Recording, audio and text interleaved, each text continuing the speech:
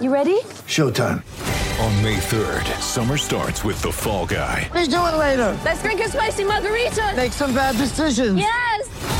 Audiences are falling in love with the most entertaining film of the year. Fall Guy. Fall Guy? Fall Guy. That's what the poster said. See Ryan Gosling and Emily Blunt in the movie critics say exists to make you happy. Trying to make it out? Nope. Because I don't either. It's not what I'm into right now. What are you into? Talking. Yeah. The Fall Guy. Only in theaters May 3rd. Rated PG-13. When you need mealtime inspiration, it's worth shopping Kroger, where you'll find over 30,000 mouth-watering choices that excite your inner foodie. And no matter what tasty choice you make, you'll enjoy our everyday low prices, plus extra ways to save, like digital coupons worth over $600 each week. You can also save up to $1 off per gallon at the pump with fuel points. More savings and more inspiring flavors make shopping Kroger worth it every time. Kroger, fresh for everyone. Fuel restrictions apply. Welcome back to BetQL Daily, presented by BetMGM. Aaron Hawksworth, Joe Ostrowski with you. And joining us now is Scott Smith of 4 for 4. He was also awarded 2018's most accurate NFL mock drafter. Scott, so good to speak with you today. I was looking at your mock draft. You have Bryce Young, number 1 overall. And I want to get your thoughts because I think it was Todd McShay tweeting about Bryce Young's real height and how people should be worried and concerned about drafting him. Did that concern you at all, or is that just much ado about nothing? Look, I absolutely think it's a big concern. You're talking about the NFL Combine this week. It's going to be real big for a lot of players, and Bryce Young's one of those guys. It's reported that he played around 186 pounds, and there's just not a record in the NFL of a quarterback having success at that size in the NFL. Just the wear and tear and the pounding that it takes behind, those NFL offensive lines, big defensive players hitting you. And look, you're talking about Bryce Young as an outlier to the position. A lot of people compare him to a kind of a miniature version of Patrick Mahomes with the way he throws the ball, some of the arm angles and stuff that he has. And I think it is a real concern. I think you're going to want to see him kind of weigh in that 195 to 200 range here at the Combine this week. Scott, what was your reaction when you saw that scheduled tweet from Adam Schefter 2 months out from the draft, the start of Combine week? Hey, that the Bears are open for business. Multiple teams are calling. As someone that covers the Bears, my first thought is the phone isn't ringing, and they asked Adam Schefter to do them a solid. What did you think? Yeah, look, I think things are going to start moving. You have free agency, and that's where all the big dominoes are going to start to fall. Where's Aaron Rodgers going to go in a trade? You've got Carr, who's meeting with multiple teams here at the NFL Combine this week, and Jimmy Garoppolo is another person that's in play. So you need a lot of those dominoes to start to fall. And there's some teams they're very desperate at quarterback. Carolina's sitting there as one of the teams. You talk about the Las Vegas Raiders. They're another team that doesn't have a quarterback that they can start on the roster at this point in time. So with free agency and some of these trades that are going to be opening up, I think a lot of it's set to play out after this Combine, so teams can kind of get some interviews under their belt and see how some of these players kind of grade out and weigh out and run and participate in the Combine.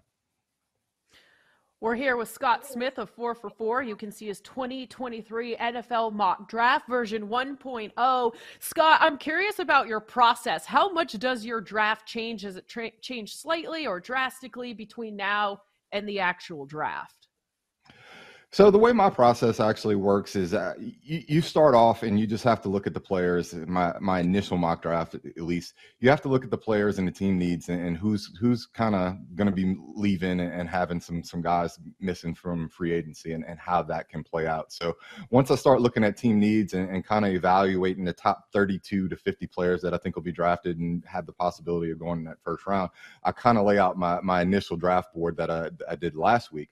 Over the course of the time up until the actual NFL draft hits, I do 3 other versions. My third version, I kind of play out some what ifs, start looking at some trade scenarios. And then my final mock draft doesn't feature any trades.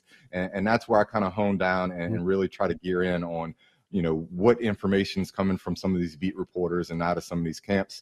You look at a team like Pittsburgh that, look, they've got a leak in their front office. It leaks out to their beat reporters and those guys year in and year out. So that's a team that you can be pretty comfortable with. But that's kind of how I hone in. I look at a ton of mock drafts from some other guys and kind of match up my thought process with some other things. And so, a lot of times I go against the grain and some of the information that I'm getting and I'm hearing. And over the past couple of years, I've actually had some guys from actual NFL teams reach out to me and ask me what I thought and how I saw maybe a few things play out.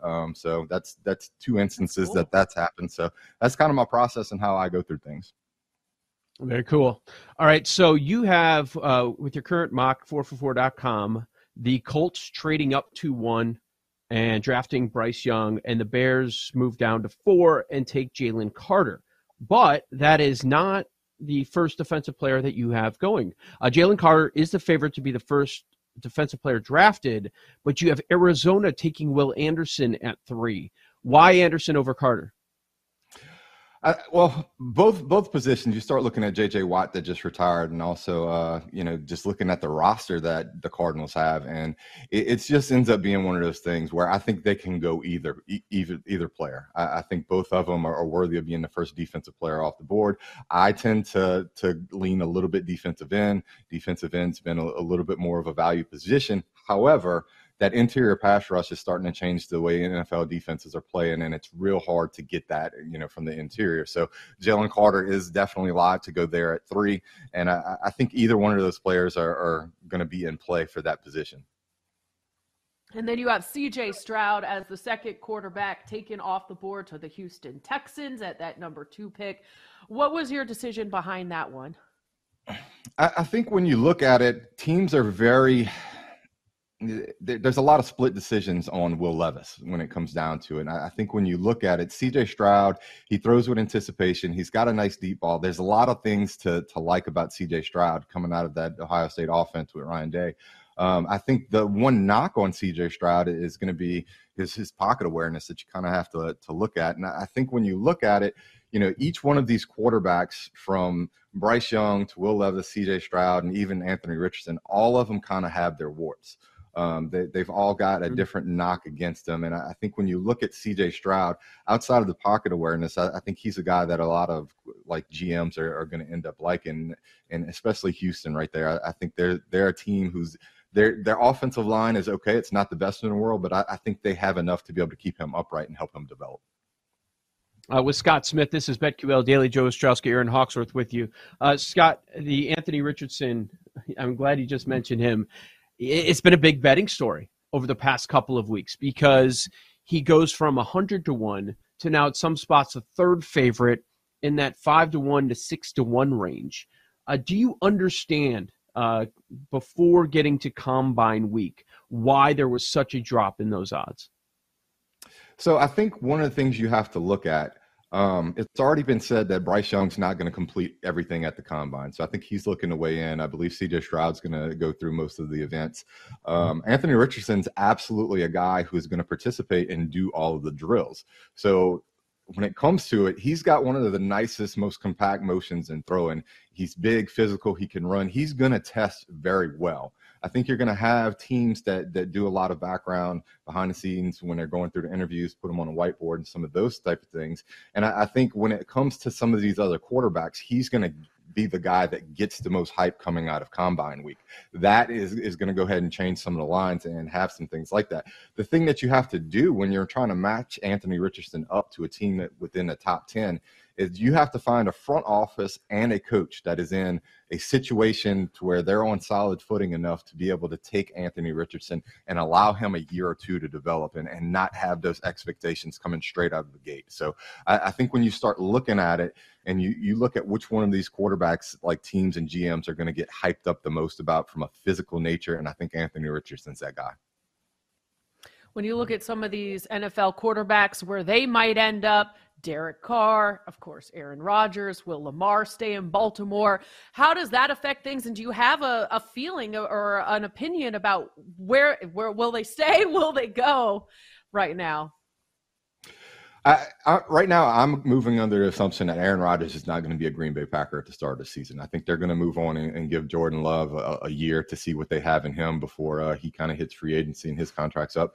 I think Aaron Rodgers last year, when it comes to Green Bay, he really kind of played the game as far as the financials hit. Green Bay was the team that could give him the highest contract. That's where he signed with them. And now once you see Devontae Adams leave, and now you have Aaron Rodgers, who's actually a California native, so you can start to look at him playing in Cal, and does he want to go to Las Vegas and kind of reunite on the West Coast with Devontae Adams, a player that he's played with? I know the Jets are holding the door open right now for him with Nathaniel Hackett being hired there as well, who also coached Rodgers out in Green Bay.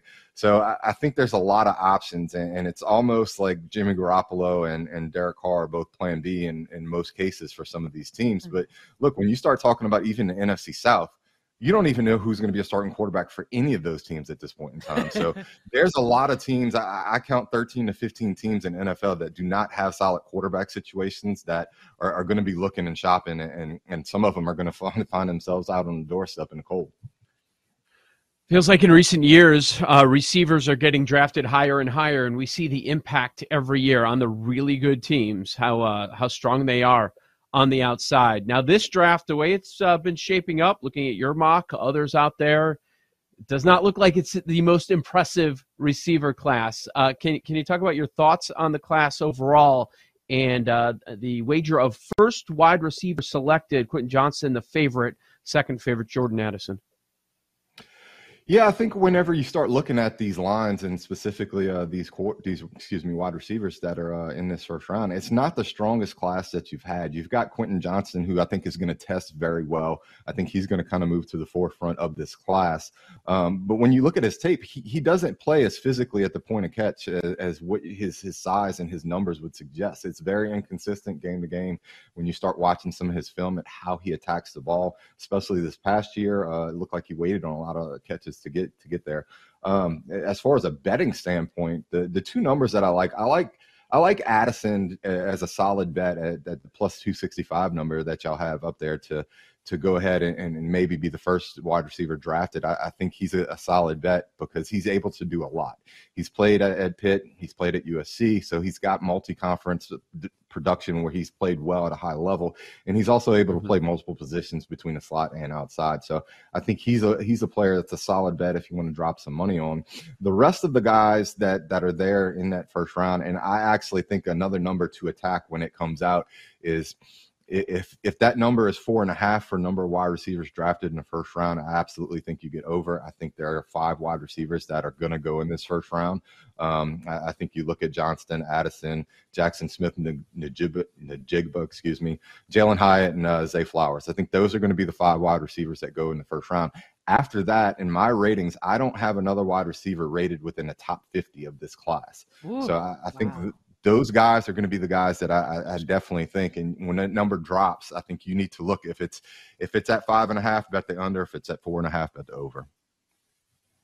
Wow, that's interesting. You were talking about how you go against the grain sometimes in your mock drafts. Is there a situation in this one where you went against the grain a little bit? Look, I think the one player that's going to really cause some problems, and in my initial mock draft, I had him dropping lower, and that's Bijan Robinson. The issue that you have is he's a top 15 talent. I think you're going to see that, and you're going to get more news of that coming here out of the combine. But the problem is when you're trying to match him up within the top 15, it's hard to match him to a team. I know Cowboy fans are praying right now with some of the situation. You have them talking about maybe getting rid of Zeke, and then you have Tony Pollard that's a free agent. So Cowboys fans would love if Bijan Robinson kind of dropped to the Cowboys. But I think there's a situation that you can see him going ahead and getting drafted in that top 10 to say 18 range. The team that I'm actually kind of leaning towards that may be against the grain is actually the Philadelphia Eagles. There's been news in the past that they wanted to maybe make a move for, a couple of different running backs. There was some Kamara news that they were interested in him at one point in time, but no move ever got made as far as running back. 10 seems like it's a little bit high for a running back to go, but I think Philadelphia is there in a position where they could possibly move down from that 10 slot to move down more in that 15 to 18 range. You add an additional pick and then still be able to pick a player like Bijan Robinson in a range that would make more sense for a team like that. And look, you talk about adding Bijan Robinson to the Philadelphia Eagles along with the talent that they already have, and that's going to put them as maybe a super offense to be able to go ahead and compete with the Kansas City Chiefs and some of these other teams. Man, that'd be something. Such a smart front office. Would Roseman want to do that? Take a running back so high, but as you mentioned, multiple picks.